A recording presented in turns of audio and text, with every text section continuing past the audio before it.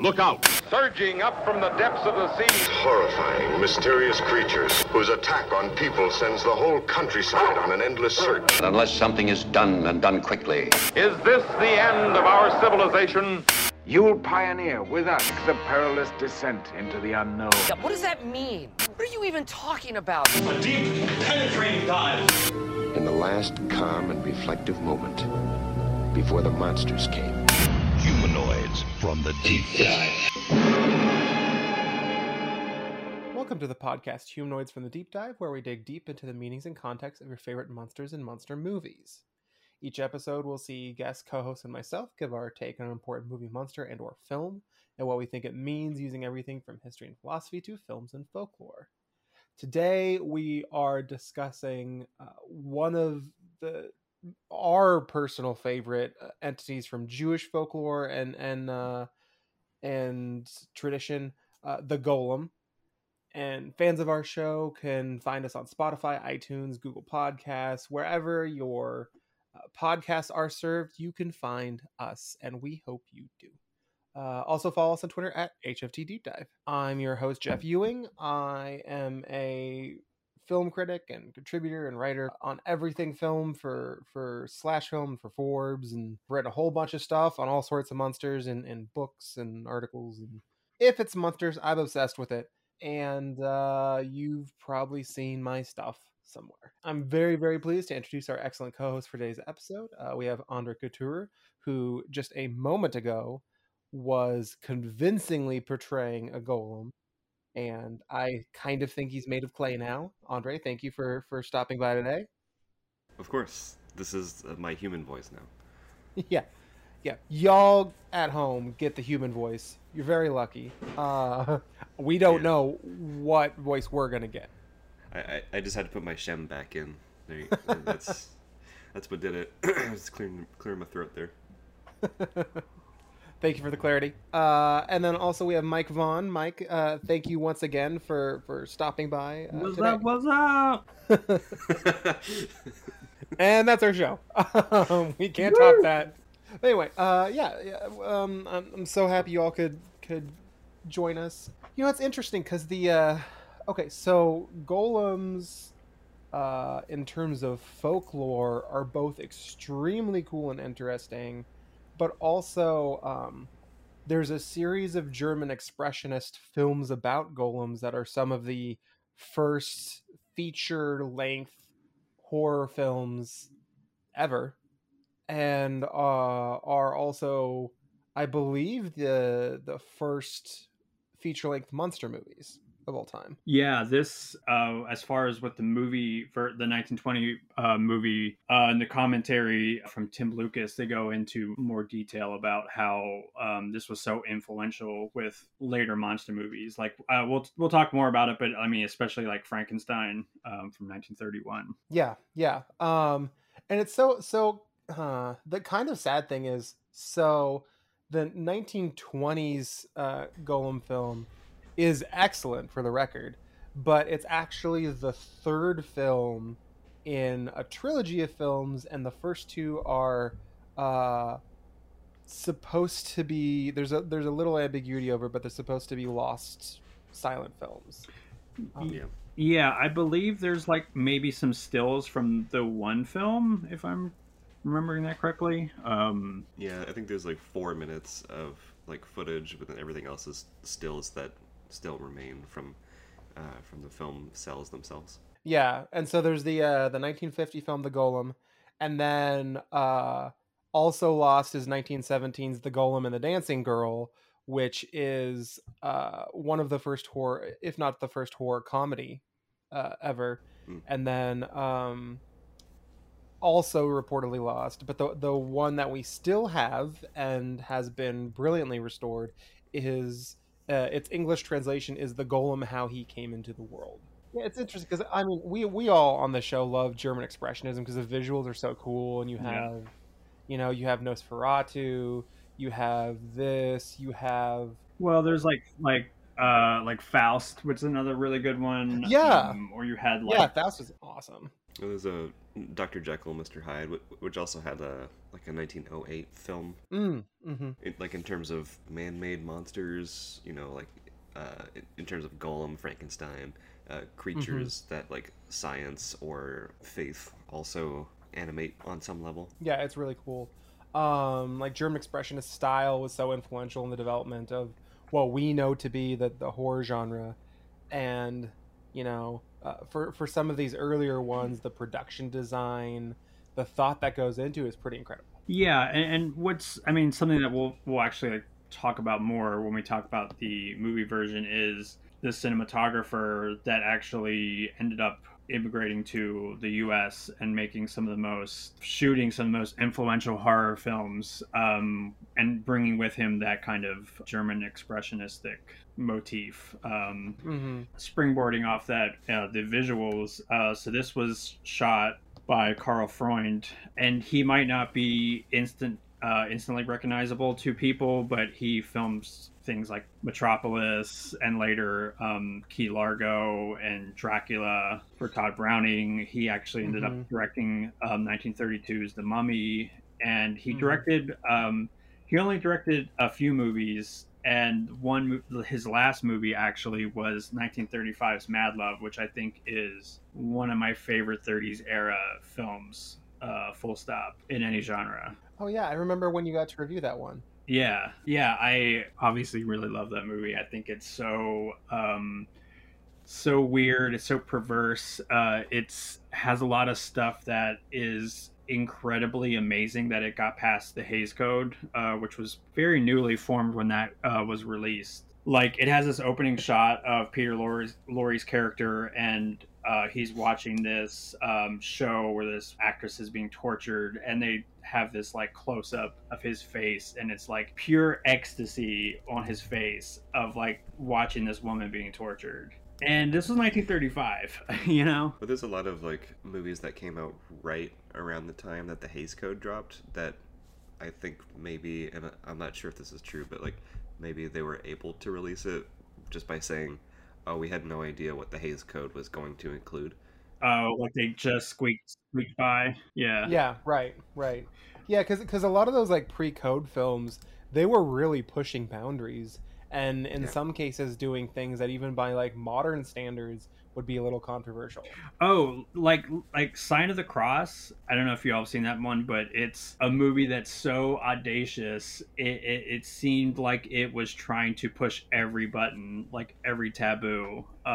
There's actually some nudity even, which is kind of funny to think about it like an early like Hollywood film. But Freund had such an interesting career. Again, he was somebody that had worked in German cinema. He kind of helped craft this expressionistic style, and then he came over to the US, and he had such an interesting career. He shot a lot of really great films. Like I said, Key Largo was like a notable one.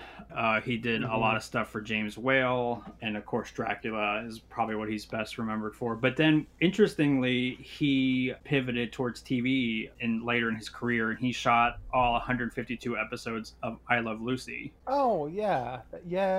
So like it's interesting because he might not be 100% a well-known name, but he was incredibly influential in multiple genres. Oh yeah, I mean if you just look up his IMDb, like his first 4 movies like is The Mummy, Key Largo, Metropolis, and The Good Earth. So that's kind of all you need to know. Like those are not only great films, but they're like iconic in their own way. So I mean, you can definitely see his style that he brought over to the US. Again, like something like Key Largo is something that he brought like to the noir genre, which heavily drew from German expressionism.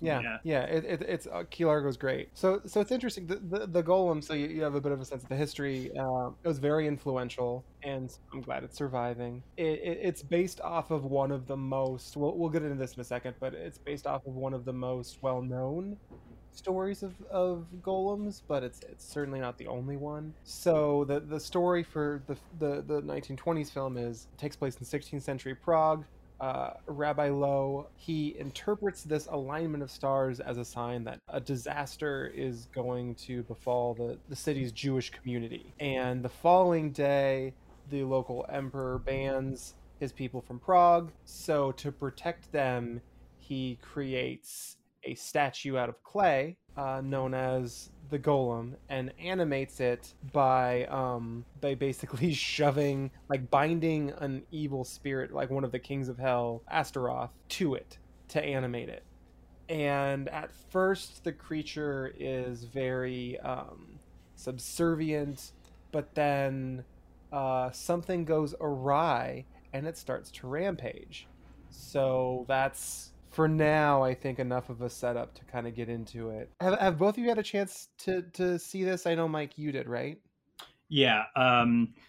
So Kino Classics has an excellent Blu-ray that has been restored beautifully, and I was actually, to prepare for this, I was rewatching it with Tim Lucas's commentary track. Yeah, I watched it from that same transfer through Canopy streaming service. So Beautiful. They have the full HD transfer from Kino. Yeah, they're great. Canopy's great. The film itself is really interestingly light, yet it passes through each.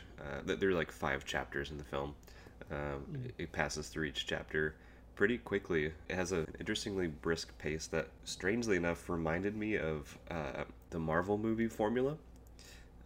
Where they could have actually drew inspiration on this specific film, at least because it's an origin story and it has the same trajectory of the creation of the hero, the triumphs of the hero, and then the downfall, and then some sort of setup for what might come next for them. Mm-hmm. But yeah, not to like immediately compare this to a Marvel movie, but the story is illustrated in this as the themes are heavy, yet the film has like a nice air of humorousness to it. Yeah, I love it. It's not too serious, although like the horror scenes visually really land for me.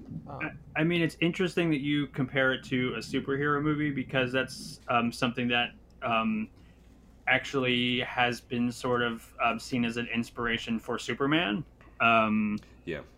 Jerry, and I can definitely see that. Yeah, like Lucas even points out in his commentary track that the Golem is presented in a superhero way. You know, he's got the emblem on his chest, not unlike Superman. It's worth noting that both the creators of Superman were of the Jewish faith, Jerry Siegel and Joel Shuster. So that's not a stretch at all. I mean, it's at first it kind of sounds ridiculous to compare it to a Marvel movie, but then, you know, there is a lot to that. Actually, there's a really interesting piece on the Smithsonian website about the Golem and Superman. I'm sure that everyone's kind of say this, but it's a fantastic movie. It is incredibly well directed, well shot.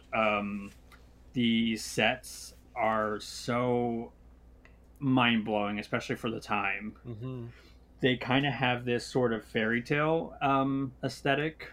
Which is not unlike the Cabinet of Dr. Caligari, where it has this kind of sort of DIY kind of homemade feel, but then that kind of lends itself to, as I say, sort of like a otherworldly fairy tale kind of feel, and that's actually pretty apt, I think, for this sort of story that's, you know, based in mythology, like a rich history, and having that kind of feel, I think it really works for the film. So yeah, it's not a very long film. As you know, Jeff, you were pointing out that unfortunately it's one of the few early Golem movies that have survived. So yeah, we'll get into it more, but it's also really influential on later horror and monster movies, most notably James Whale's Frankenstein. There's actually a really kind of cool Bela Lugosi as Frankenstein's monster sort of Golem tie-in that I'll mention later, but it's certainly very influential and great. I would say 5 out of 5. Absolutely look forward to talking about some of those points with you. Also, fun fact, it is indirectly responsible for the Rocky Horror Picture Show. Because in just 7 days, I can make you a man.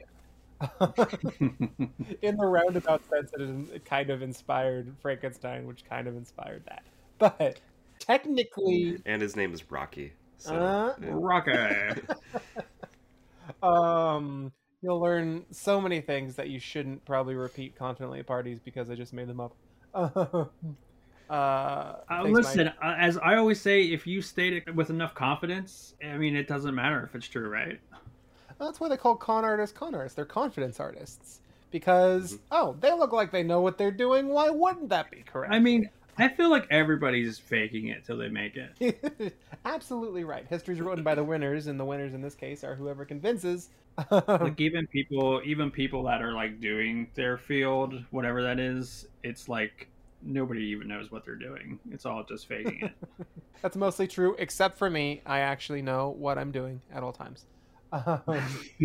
Andre, would you like to give a review? Yeah, mine's not going to be too different from Mike's, but just going through the expressionist look of it is my reading of it is pretty similar, where each one of the sets and like camera shots they look so well crafted. Maybe for me it's a combination of like a German expressionist work like Caligari, and maybe little flashes of like Méliès like somewhere in there, especially with the scene where the Rabbi Lowe creates a circle of fire, literal fire, to summon Astaroth, to coax the word of life from him, which he is the only possessor of, so that they can bring this golem to life. And that whole sequence has its own light humor where the rabbi's in the circle, he's ready to do this thing, and then he realizes that his assistant is outside the circle just watching, and he just pulls him through so he won't be like taken hostage, or something dangerous could happen. Just has no idea what's going on. He's got like this stupefied look on his face. Just as a highlight that popped out to me, the way that it goes through the origin and shows how the golem can be used as a protective defensive force versus how easily it can be used as a tool to just immediately turn around and cause destruction and terror within the community that it's supposed to protect. Is the implications of that are pretty terrifying, and the film illustrates that really well, while also like informing the audience that the golem isn't the antagonist or the enemy or a monster per se. It's just something that exists that can be used for good or bad, or it can just be sitting in the corner doing nothing. But that being said, my review would likely be about 4 out of 5 stars. For me it's so interesting because for a 1920 film, the production design is really, really interesting. It's very, very detailed. It does kind of have a bit of a DIY ethos look to it, but a really high quality one. A lot of the shot choices, and I know they didn't have nearly as many options as they do today with more modern technology, but a lot of the shot choices are really smartly composed. Is very lovingly crafted, and it shows that. I mean, unfortunately, we're missing, 2 of them. Although there's a little, some people report that private collectors have the prior to, but it kind of shows that they had a couple, a couple tries, a little bit of experience with these earlier films, because they're really, really well thought, well composed. Paul Wegener, one of the co-directors, definitely knew what he was doing, and honestly, I just love it for its era. I wouldn't say that I love it quite to the same degree as I do like Nosferatu, or like Metropolis, but altogether, I would say it's really stunning what they were able to pull off for 1920, and you can really see its lineage in so many subsequent films that I got to give it a 5 out of 5 for that alone. Really, I want to dig a little bit into the golem history and folklore for a minute. So golems are in Jewish folklore these artificial, strong, often large humanoid beings that are made from the earth, from clay, traditionally, and animated using basically mysticism, ancient magics. And the oldest stories of golems date to early Judaism. They're really central conceptually to the story of humanity, because in the Talmud, and as always, I'm going to try and be as accurate with my pronunciation as I can, and I'm almost always probably wrong because I don't speak these languages, but I'm trying real hard. Adam was initially created as a golem. He was like animated earth, and so conceptually it's a simple slide to being like, okay, if humanity initially comes from animated earth, then we could animate the earth if we had the right like mystical method and closeness to the divine, you know.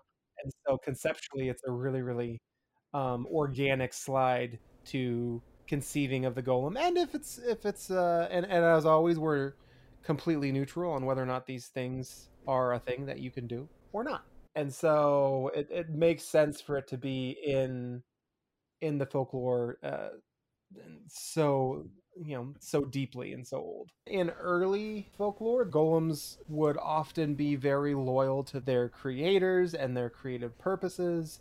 They were very strong, they were very steadfast and resilient, but the one of the characteristic traditional weaknesses is an inability to speak, which is interesting. During the Middle Ages, there's a book, the Sefer Yetzirah, the Book of Creation, which were it was studied as a means to sort of create and animate a golem using magical energies, but it seems to not have been really pulled per se from Jewish mysticism. It's kind of its own trajectory.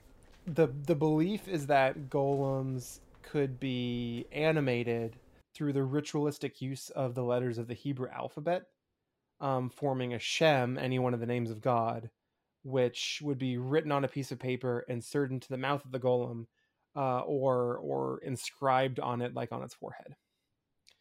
And so the oldest depiction of the creation of a golem by a figure that actually lived in history is connected to Rabbi Eliyahu of Kelm, who lived from 1550 to 1583,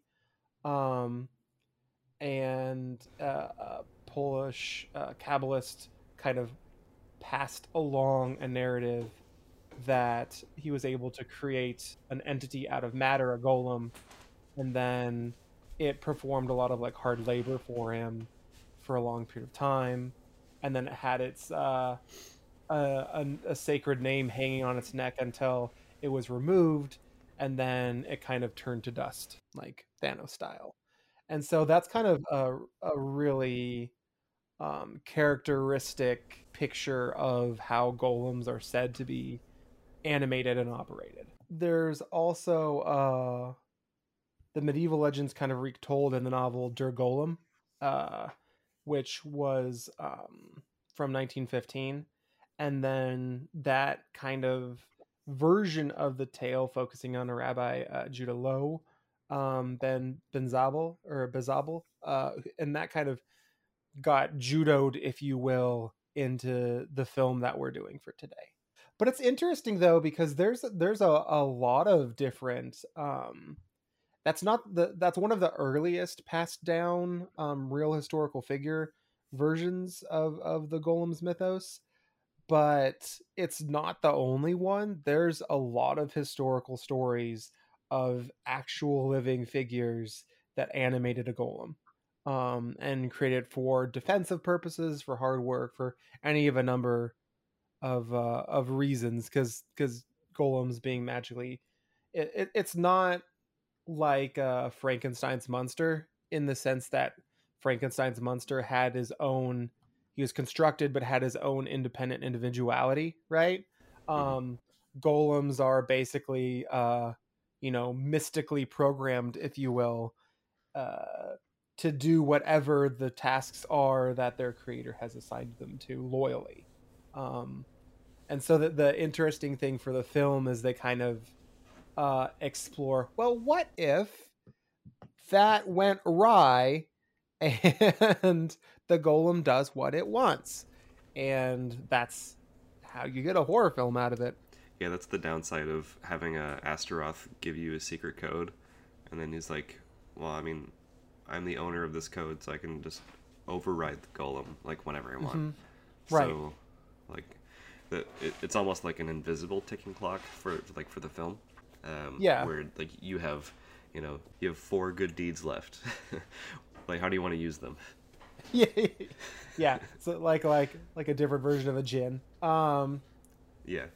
Yeah. So the funny thing about trusting demons is you don't do it because they have their own agendas. And if you think your agendas align, you're probably wrong. That's just science. It's kind of funny because it is kind of like the way that Google became such a phenomenon, which is they powered so many other sites and technologies and search engines until eventually they became their own solid, like, they gained so much money. Now they're nearly synonymous with searching because, so it's just like they served others' purposes for a small period of time. Yes, on this show, you're going to find a comparison to the Golem in the history of Google. It's the same logic, honestly. You just gave it its own power now. It's kind of interesting to think of it maybe as, I know this is a little bit of a stretch, but that's kind of what we do here sometimes. It's almost like an organic computer, having like almost like a program, or the operator is kind of designing the program or absolutely whatever, No, yeah. I think that's actually the best analogy, honestly,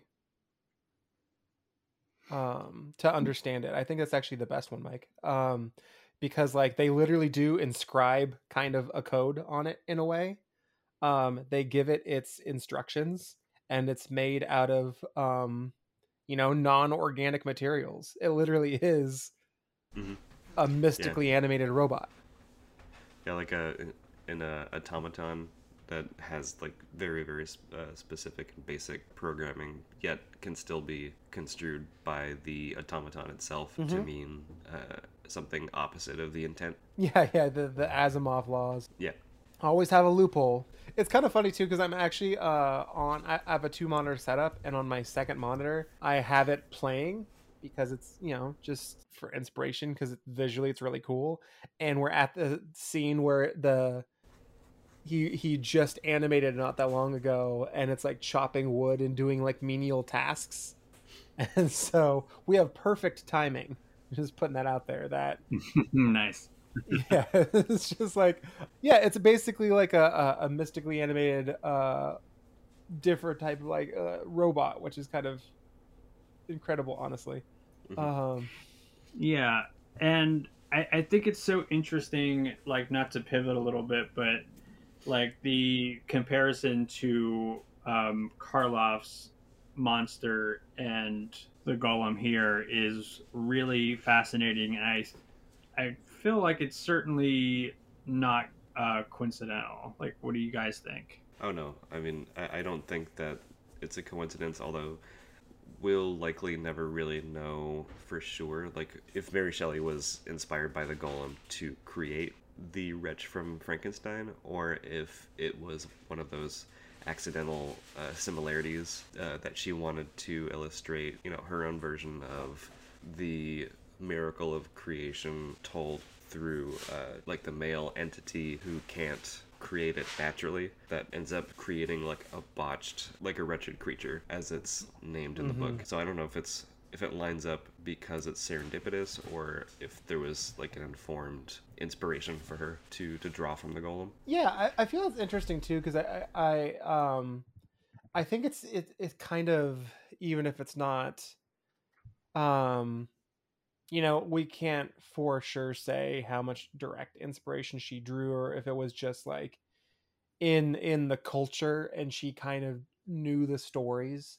But it's almost, Frankenstein's almost a retelling of the golem story in the era of science, because it's, if you kind of work backward, like, well, what if someone, making a humanoid great, got it. But what if they used modern scientific means, as, you know, of course the science obviously couldn't just simply do that, especially back then. But as a work of science fiction, like, what if science could create something? Well, what would that entail? Like, you'd have to create it out of pre-existing, like, humans, rather than clay, because it's scientifically created, not mystically animated.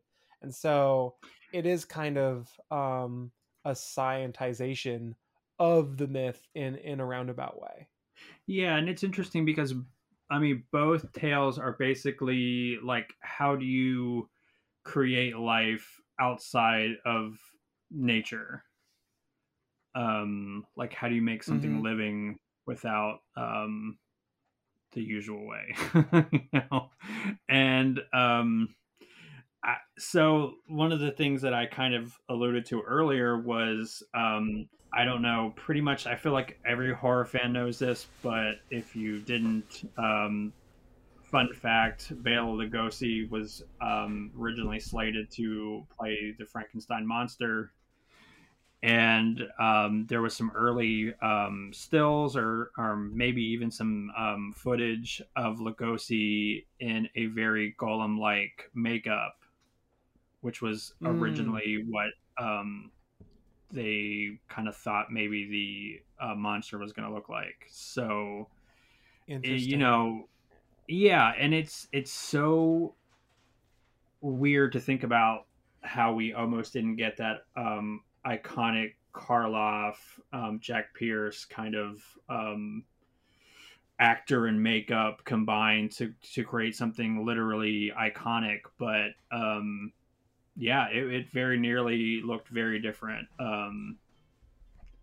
So again, yeah. I was just going to say that, like, it actually, because, like, looking at it now, it's very interesting because, okay, so visually, Golem in the 1920 film looks more like, if y'all or the folks at home have seen the 1960s Japanese movies, like the Daikaiju films, it looks a little bit more like that, honestly, than it does the Universal Frankenstein. However, the walk and the shambling is identical. Yeah, exactly. And it's interesting, like, what elements you can kind of see that still sort of heavily inspired James Whale's Frankenstein, and again, elements that they took from other sources, obviously, like the novel, Shelley's novel. But yeah, it's so interesting to think about, like, what could have been. But it further kind of just says how quietly influential this film, this 1920 film, was. That again, like we said, it's basically one of the first monster movies, and again, kind of one of the first superhero movies. I'd even go so far as to say, you know, again, it certainly heavily inspired Superman. It's interesting that you brought up Daikaiju earlier, Jeff, because there's kaiju is also something that could be construed as like a almost like a next step for the idea of the golem, and in some cases literally like Daikaiju, where he is actually like manufactured. There's one that I revisited just last night, and it's the notoriously directed North Korean film effort known as Pulgasari. The titular monster Pulgasari is actually crafted out of a ball of rice rather than clay. A drop of blood from the creators, who happens to be a blacksmith of the town. His daughter gets a drop of blood onto the ball of rice, and it animates, and she is the one who can tell it what to do, and it listens to her and her only. And then from there, it consumes metal, specifically iron, and it keeps growing and growing and growing until it's giant monster size. And the militia that's leading an uprising, which is interesting to note that the film was allowed to be made with a narrative illustrating the importance of taking arms up and revolting against a corrupt regime and fighting back, was allowed to be made for the North Korean film going public. And it's an interesting way of retelling the golem for a community that has most likely never heard of it before.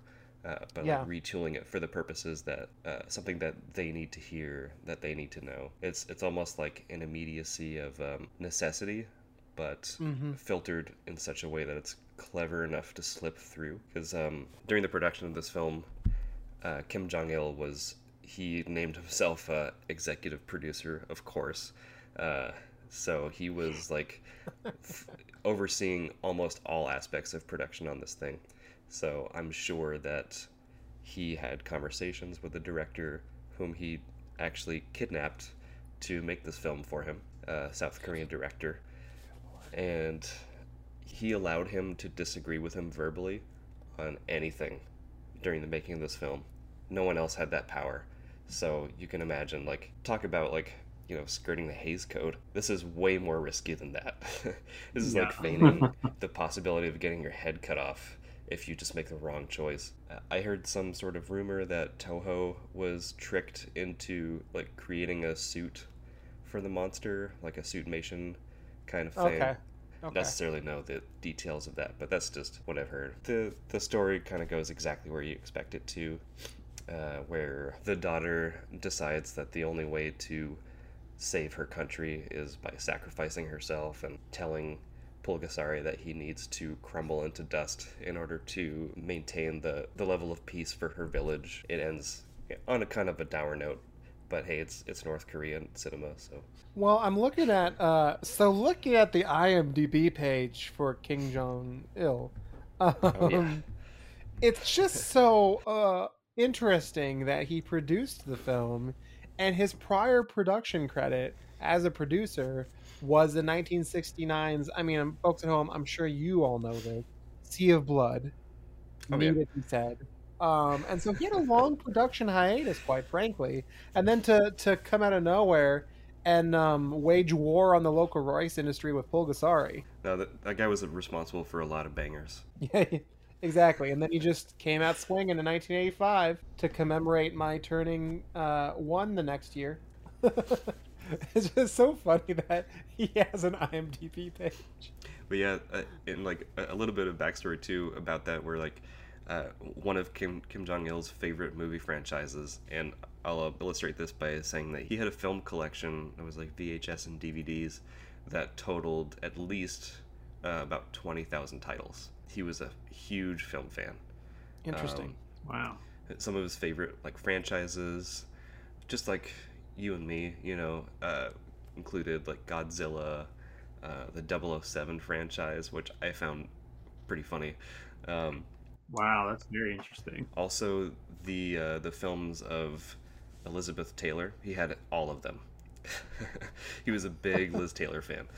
The director that he kidnapped decided to, take a look at what his influences were, and he latched onto the Godzilla aspect. He was like, "Oh, I can do something here," and it turned out to be at least a huge hit for Kim. But that being said, I'm glad that this film is able to be accessed by people who are not in North Korea right now.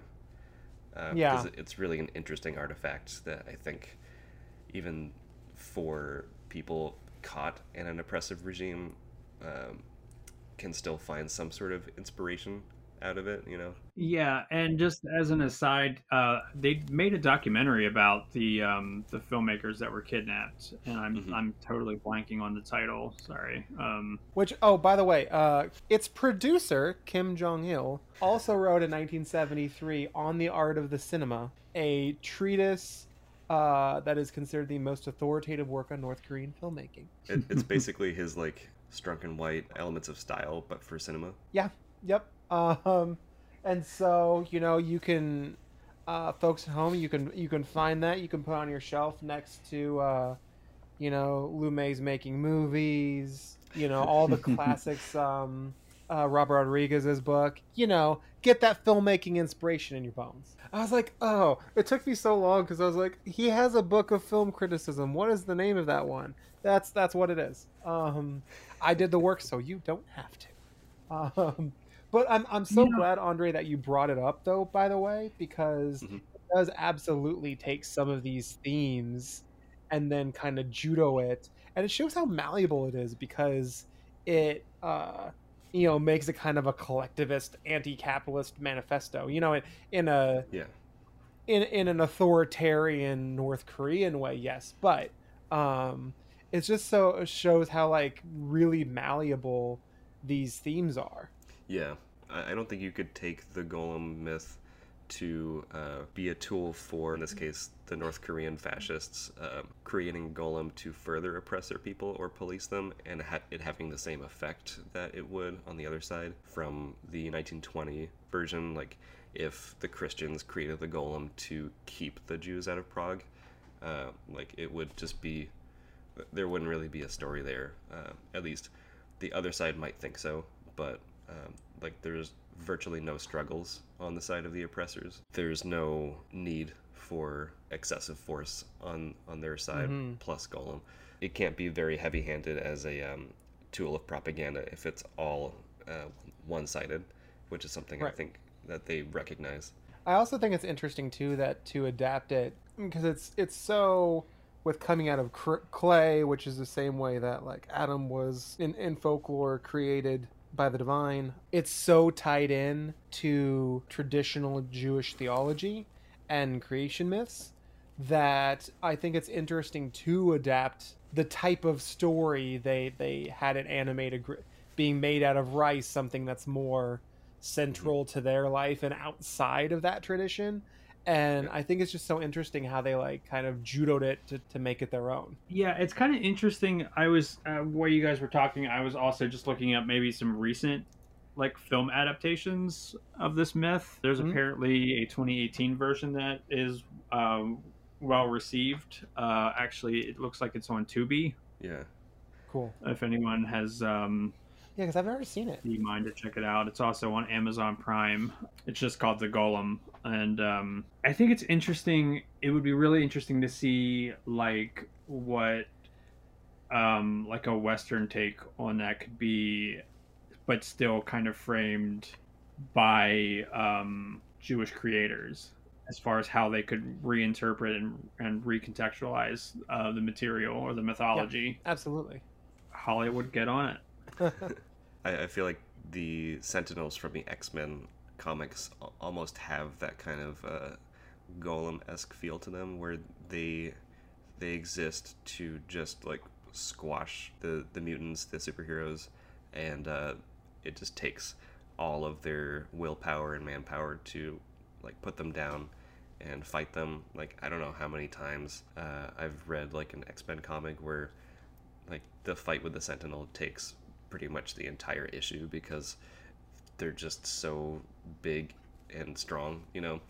And I don't think that they typically speak. I'm not a huge X-Men aficionado, but that just came to mind. Or like those giant automaton-esque looking things, and they look pretty much the same across the board, at least in the comic books. They come to mind as some sort of at least Western inspiration, purported as a different way of like showing an oppressive force, which is something that I just railed against, but is used in such a way that is actually clever and kind of interesting. That's fascinating. It's so interesting because I'm looking up like films that sort of maybe tie into the Golem or have been obviously like used as inspiration, and you know, going back to Metropolis by Fritz Lang, and you know, both films were shot by Karl Freund. So what do you guys think as far as that maybe being sort of a...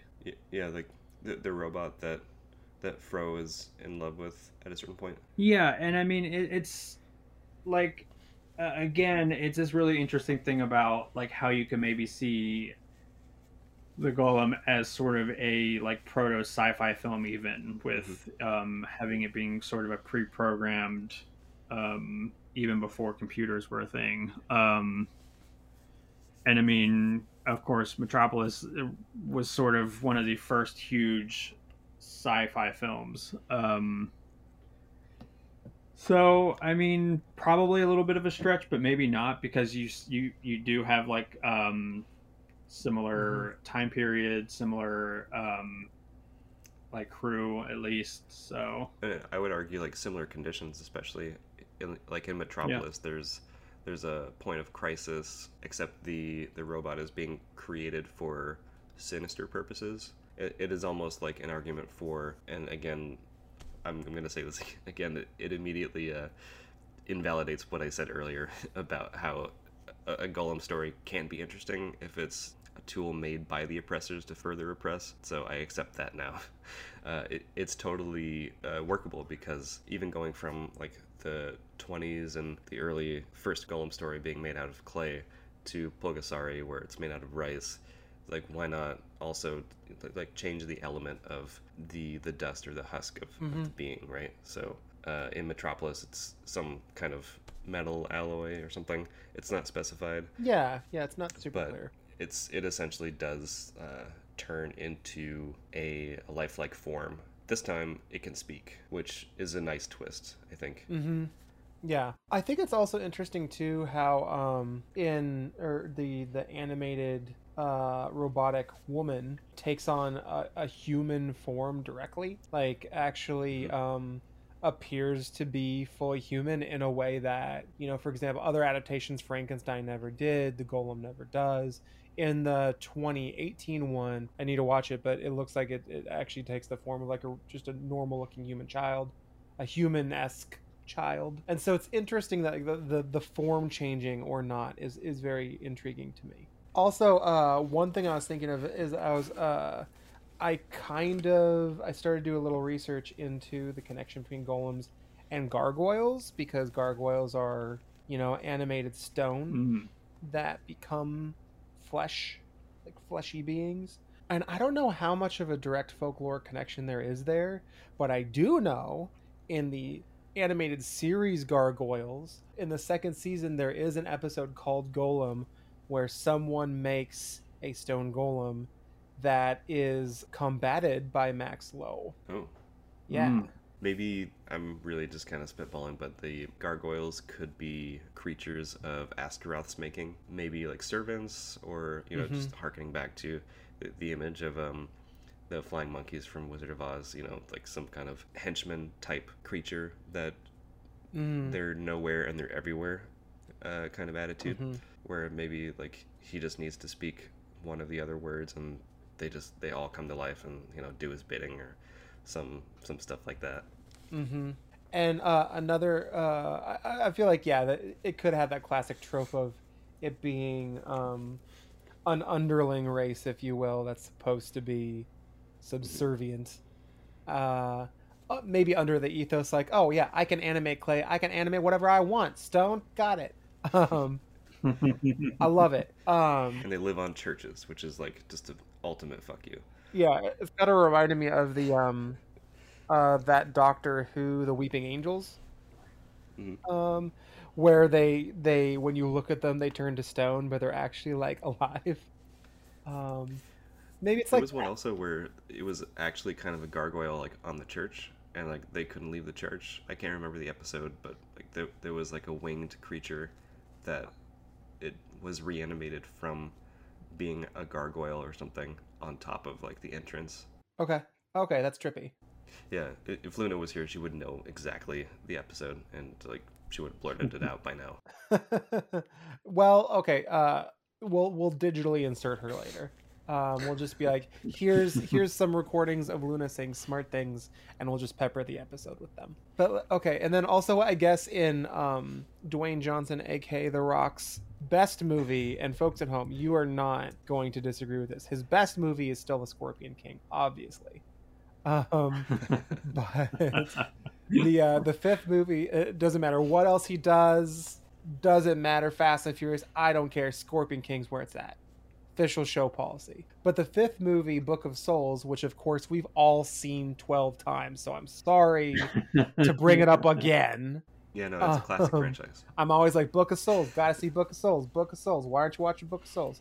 The fifth movie in the Scorpion King series features a clay golem named Enkidu, named after the character in the Epic of Gilgamesh, charged with protecting someone from anyone who would harm her. And so obviously that is now our key cinematic portrayal of the golem in popular culture. Thank you, Scorpion King franchise, for your loving service to the folkloric reproducing that classic material, which I'm sure you drew from smartly. Yeah, no, they did their research and homework over there at the Scorpion King franchise studio writing room. So anyway, Dwayne Johnson, come on the show. He wasn't even in the Book of Souls, but Also, I'm just convinced that Dwayne Johnson is some sort of advanced golem because he's The Rock, right? So the man doesn't. There's got to be some, and also he strangely doesn't seem to age past a certain age point, or sleep. So, yeah, sleeping specifically. Hey, look,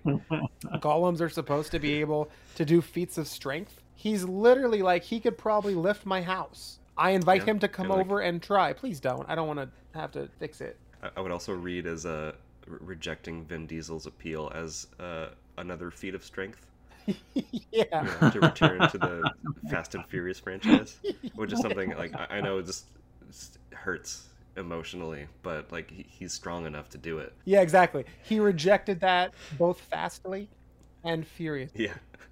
Yeah. So in a way, he did return to the franchise in our hearts. Yeah. No, okay. New pitch for The Rock. He returns to the Fast and Furious franchise as the Scorpion King. Yeah. That's a way to innovate. I know you're going to space. That's fine, you're going to space. But what's better than that? Like Cars versus Monsters. Yeah, or like maybe just a Gollum remake with The Rock. I feel like that sells itself. Yeah, it's just like a biopic. He was like, yeah, he was like carved out of stone and then became animated by money. Just it's just an unironic look at a day in his life. Yeah. And like, it could still use the same title as the 1920 film. It's like Der Golem or How the Rock Came into Being. Oh, yeah, absolutely. And you know what? It's kind of on us for not noticing because, like, he literally went by The Rock. You couldn't be more obvious. He tried to make it a real, like, a real T-ball situation for us. But no, nobody picked up on it until now. And his rise to fame included being in, I don't know the difference between these, but WWE, WWF, like wrestling, which is something where you need to follow the rules to the T. So that's something that golems are notoriously good at. Yes. So that raises even more suspicions. Absolutely correct. You heard it here first, folks. I feel like we are on to something, several somethings maybe. And, golems are also strong enough to operate forges, without tiring, as illustrated in the 1920 film, where one of the assistants, like, he wants to cook something, over the fire, and he tells the golem to, like, pull the bellows or whatever, but he does it, like, way too intensely, but he's not using, he's not, like, holding back at all. And that goes back to The Rock's infamous phrase, do you smell what The Rock is cooking?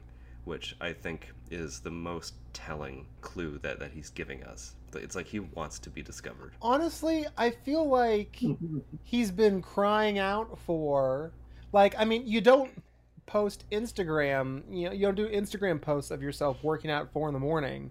unless you want people to realize you don't need to sleep. We need to sing this from the rooftops because he's been crying for it. He's been crying out for it. I welcome him to come on the show and to talk to us about what it is like to be a hyper strong reanimated piece of magical technology.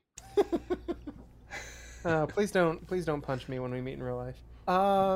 No, he seems like a nice guy. He would be welcome on the show, by the way.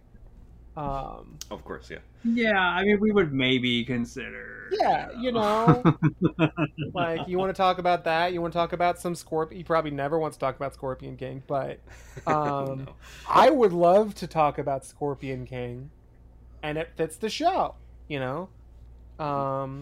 Jungle Cruise would fit the show technically, because spoiler, tune away if you don't want Jungle Cruise spoiled. He plays like a basically like an immortal, cursed conquistador, and we don't know that. And now I spoiled it for you. And Jungle Cruise is definitely not the first Pirates of the Caribbean movie. No, the new Pirates, New Caribbean. Definitely is. New Pirates, New Caribbean.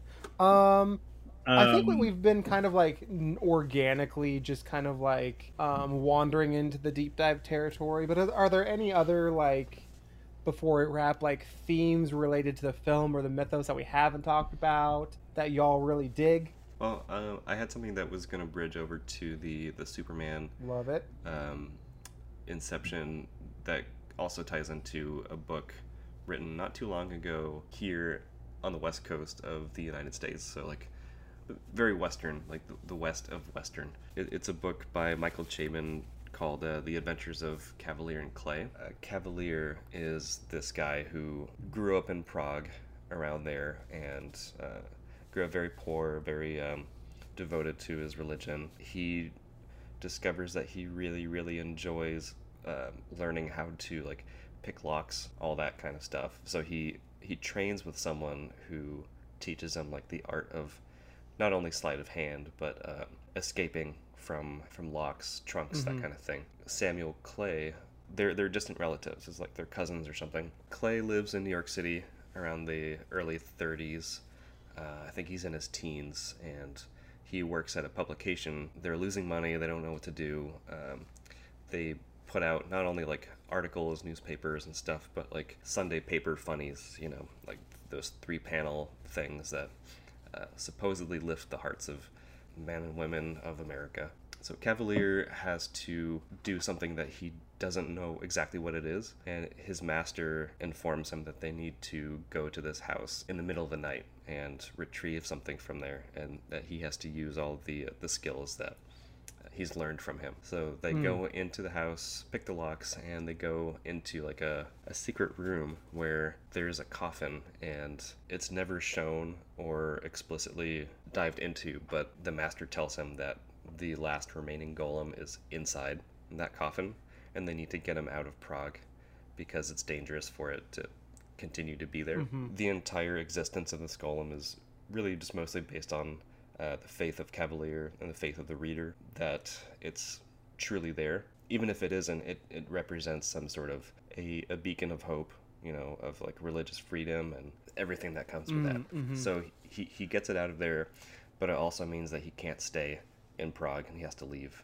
So he decides to travel to New York because he has cousins there to become an American citizen. So he meets up with his other family, which is Clay, and he gets him a job at the publication. Kavalier single-handedly comes up with an idea that could save the publication offices, and it's a comic book.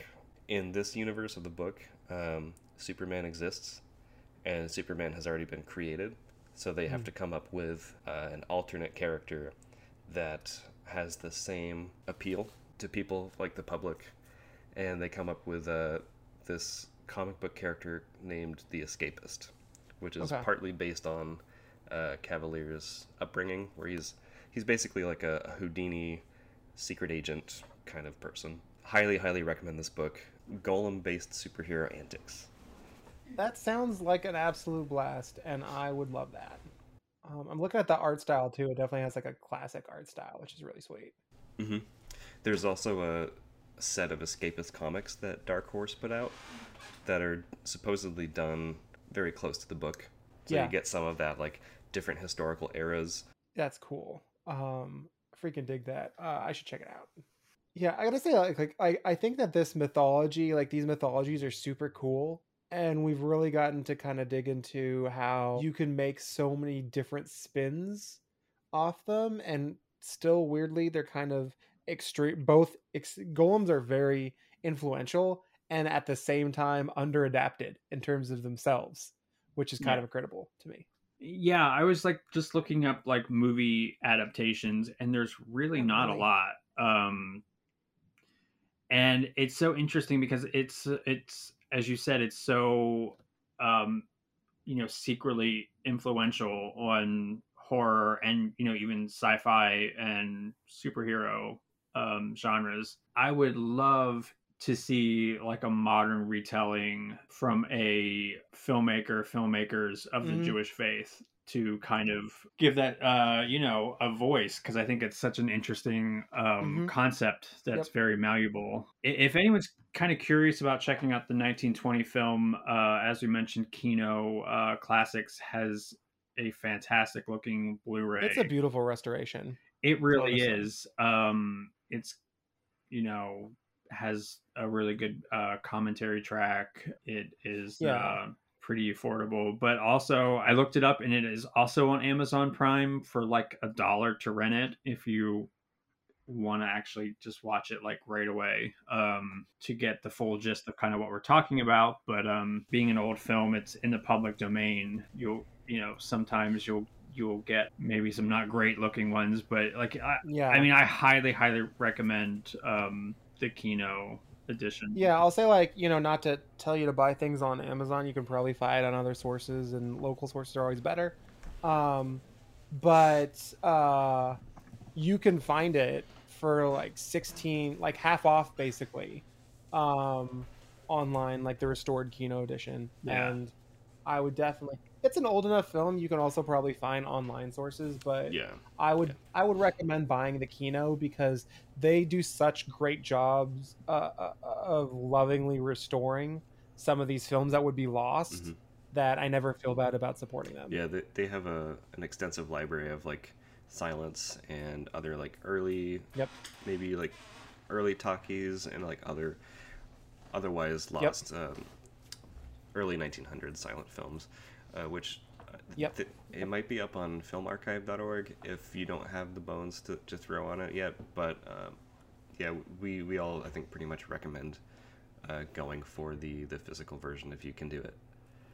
Yeah, I looked it up. It's like you said, Jeff. It's like $16. I mean, it's well worth that.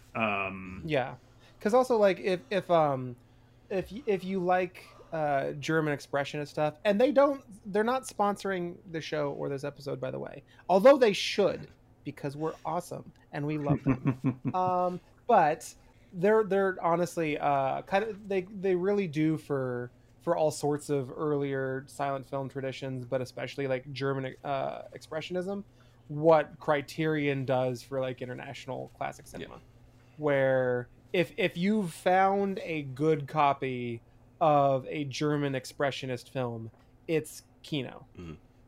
More often than not, for sure.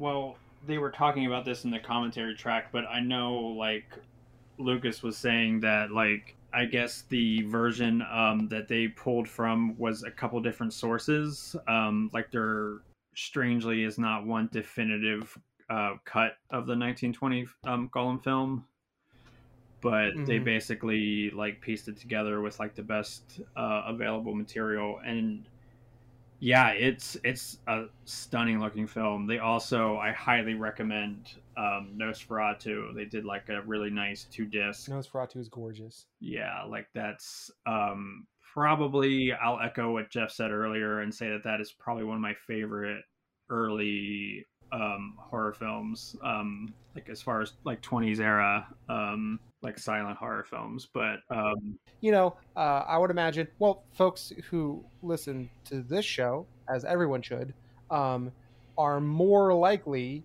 I would say, to have at least known about the 1920 Golem film than many other audiences. However, it's weirdly underseen because a lot of people don't, look out for some of these lesser known to us as a modern Americans, in my case, works of classic cinema. But the interesting thing, though, is you've absolutely seen their influence, because kind of like we started out by talking about, the German expressionist films influenced film noir. They influenced the Universal horror films, and the Universal horror films and film noir's aesthetics like both influenced all of subsequent Western horror. And so if you've seen literally any horror movie, any thriller, there's a large degree to which you can trace some of its visual language, some of its conceptual lineage to these movies, and it's kind of incredible, really. There's a direct connection with like the Golem from 1920 and Todd Browning's Dracula because of Karl Freund. And so it's, I feel like any horror fan should check out the old films to really get an idea or understanding of the genre and sort of what shaped the genre as a whole. And Absolutely. Yeah, I mean, I feel like these silent films are even really inspiring a lot of modern filmmakers. So Yeah, because I mean, you can literally see the influence in The Babadook, in The Lighthouse, in a lot of these, in the last decade. If it's something that's like really visually stylish and really masterful, almost certainly pulling from some of this background. If you do want to get a little taste of German expressionist cinema, The Golem is actually a really good place to start. Because I love Nosferatu. I think it's an absolute masterpiece and a must see. But it's also a little bit longer, If you don't know if you love it, if you don't know if the style like really speaks to you for a very specific classic silent trajectory, I still think it's worth watching. It's 6 stars out of 5 for me. But The Golem is a weirdly good place to start too, because you have a lot of those visual influences, but as both Mike and Andre, as you both discussed, it feels really modern and breezy with its pacing. It's a little under 90 minutes. It's not that long of a film by modern standards, and it's really, really easy to get into. So check out The Golem. It's a nice little window if you haven't experienced German expressionism before, and maybe you'll fall in love with it like we did. I will admit, I love all kinds of films from all different eras, but I think silent films are a little daunting sometimes. I'm still trying to really get into being a lover of silent films, but I will say the genre stuff, specifically horror, translates, I think, incredibly well as just a purely visual medium, without, like dialogue and everything. So I guess I think that's sort of why I think that if you want to try to get into silent films as a whole, that horror films are certainly one of the best kind of ways to dip your toe into that. I would definitely agree with you on that, Mike, because I think the two best genres to show the promise of silent film would be horror, because you're right, the visual language really translates well, and there's a starkness to it, and a use of shadow and visual mediums that I think is really impactful. And then I would say, like, also I'd recommend, and this isn't really a subject for this podcast, but I'd also recommend, there's a lot of silent comedy that really lands, because of the physicality of the comedy for silent films. Like, you have like Buster Keaton, you have Charlie Chaplin, you have Harold Lloyd, like all masters of physical sight gags and like choreography that I think still is pretty unmatched these days. Thinking on like silent film, like there wasn't really a space for just like your catch-all like drama movies like we have today, because a lot of that's really dependent on dialogue, where these movies were creating a visual language. So like the likelihood of you seeing something, say in like Nosferatu or The Golem or say Modern Times or something like that, those images are likely the first time anyone has ever seen something that conveyed a certain like emotion, thought, expression, at least unique to that film, and something like that really sticks. So the visual language kind of just sprouts from there, as like just how you're watching The Golem and you witness the genesis of the golem itself, you're also witnessing like the genesis of how to visually interpret that. I would even argue that the films, like the actual films themselves, are a golem in the creative sense, where like this is gonna sound like super hallmarky, but like the celluloid film material itself is the catalyst for these golems that just come to life whenever you turn on the lamp and run the motor and like run the film through it.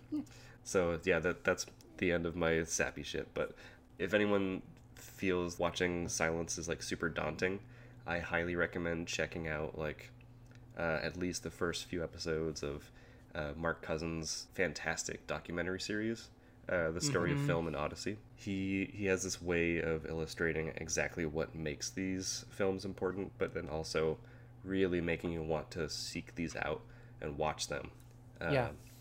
And he has, yeah. I just want to add that he also has like the love for the history of film just pours out, and the gent has so much charisma that you really get it, you know? Yeah. I love it. Great recommendation, Andre. Okay, well, at that, I feel like there's just so much. There's so much influence to the folklore. Is incredible. I think this year this is not going to be our last foray into Jewish folklore. Because this year, because there's Dybbuk, there's so many cool things, and we touched a little bit on Jewish angelology. So this is definitely not the last we've heard from that tradition, because it's awesome, and we're gonna go back to it, I'm sure. But thanks for spending some time with us, folks at home, and chatting cool animated clay beings. And Mike and Andre, thank you, gents, for co-hosting this really fun episode. Yeah, that was a blast. Yeah, and, absolutely. And where can the folks find you? Andre, how about you? You can find me on Twitter at DemoniDisco. Demoni like the Italian demon, disco like the discotheque. You can also find me on Medium. I do some film reviews over there. Celluloid Consomme is the name. Yeah, celluloidconsomme.medium.com. And if you're so inclined, I'm on Letterboxd as Hamburger Harry. Check it out. Thank you so much. I appreciate it. Mike? Yeah, so you can find me on Twitter at StrangeCinema65.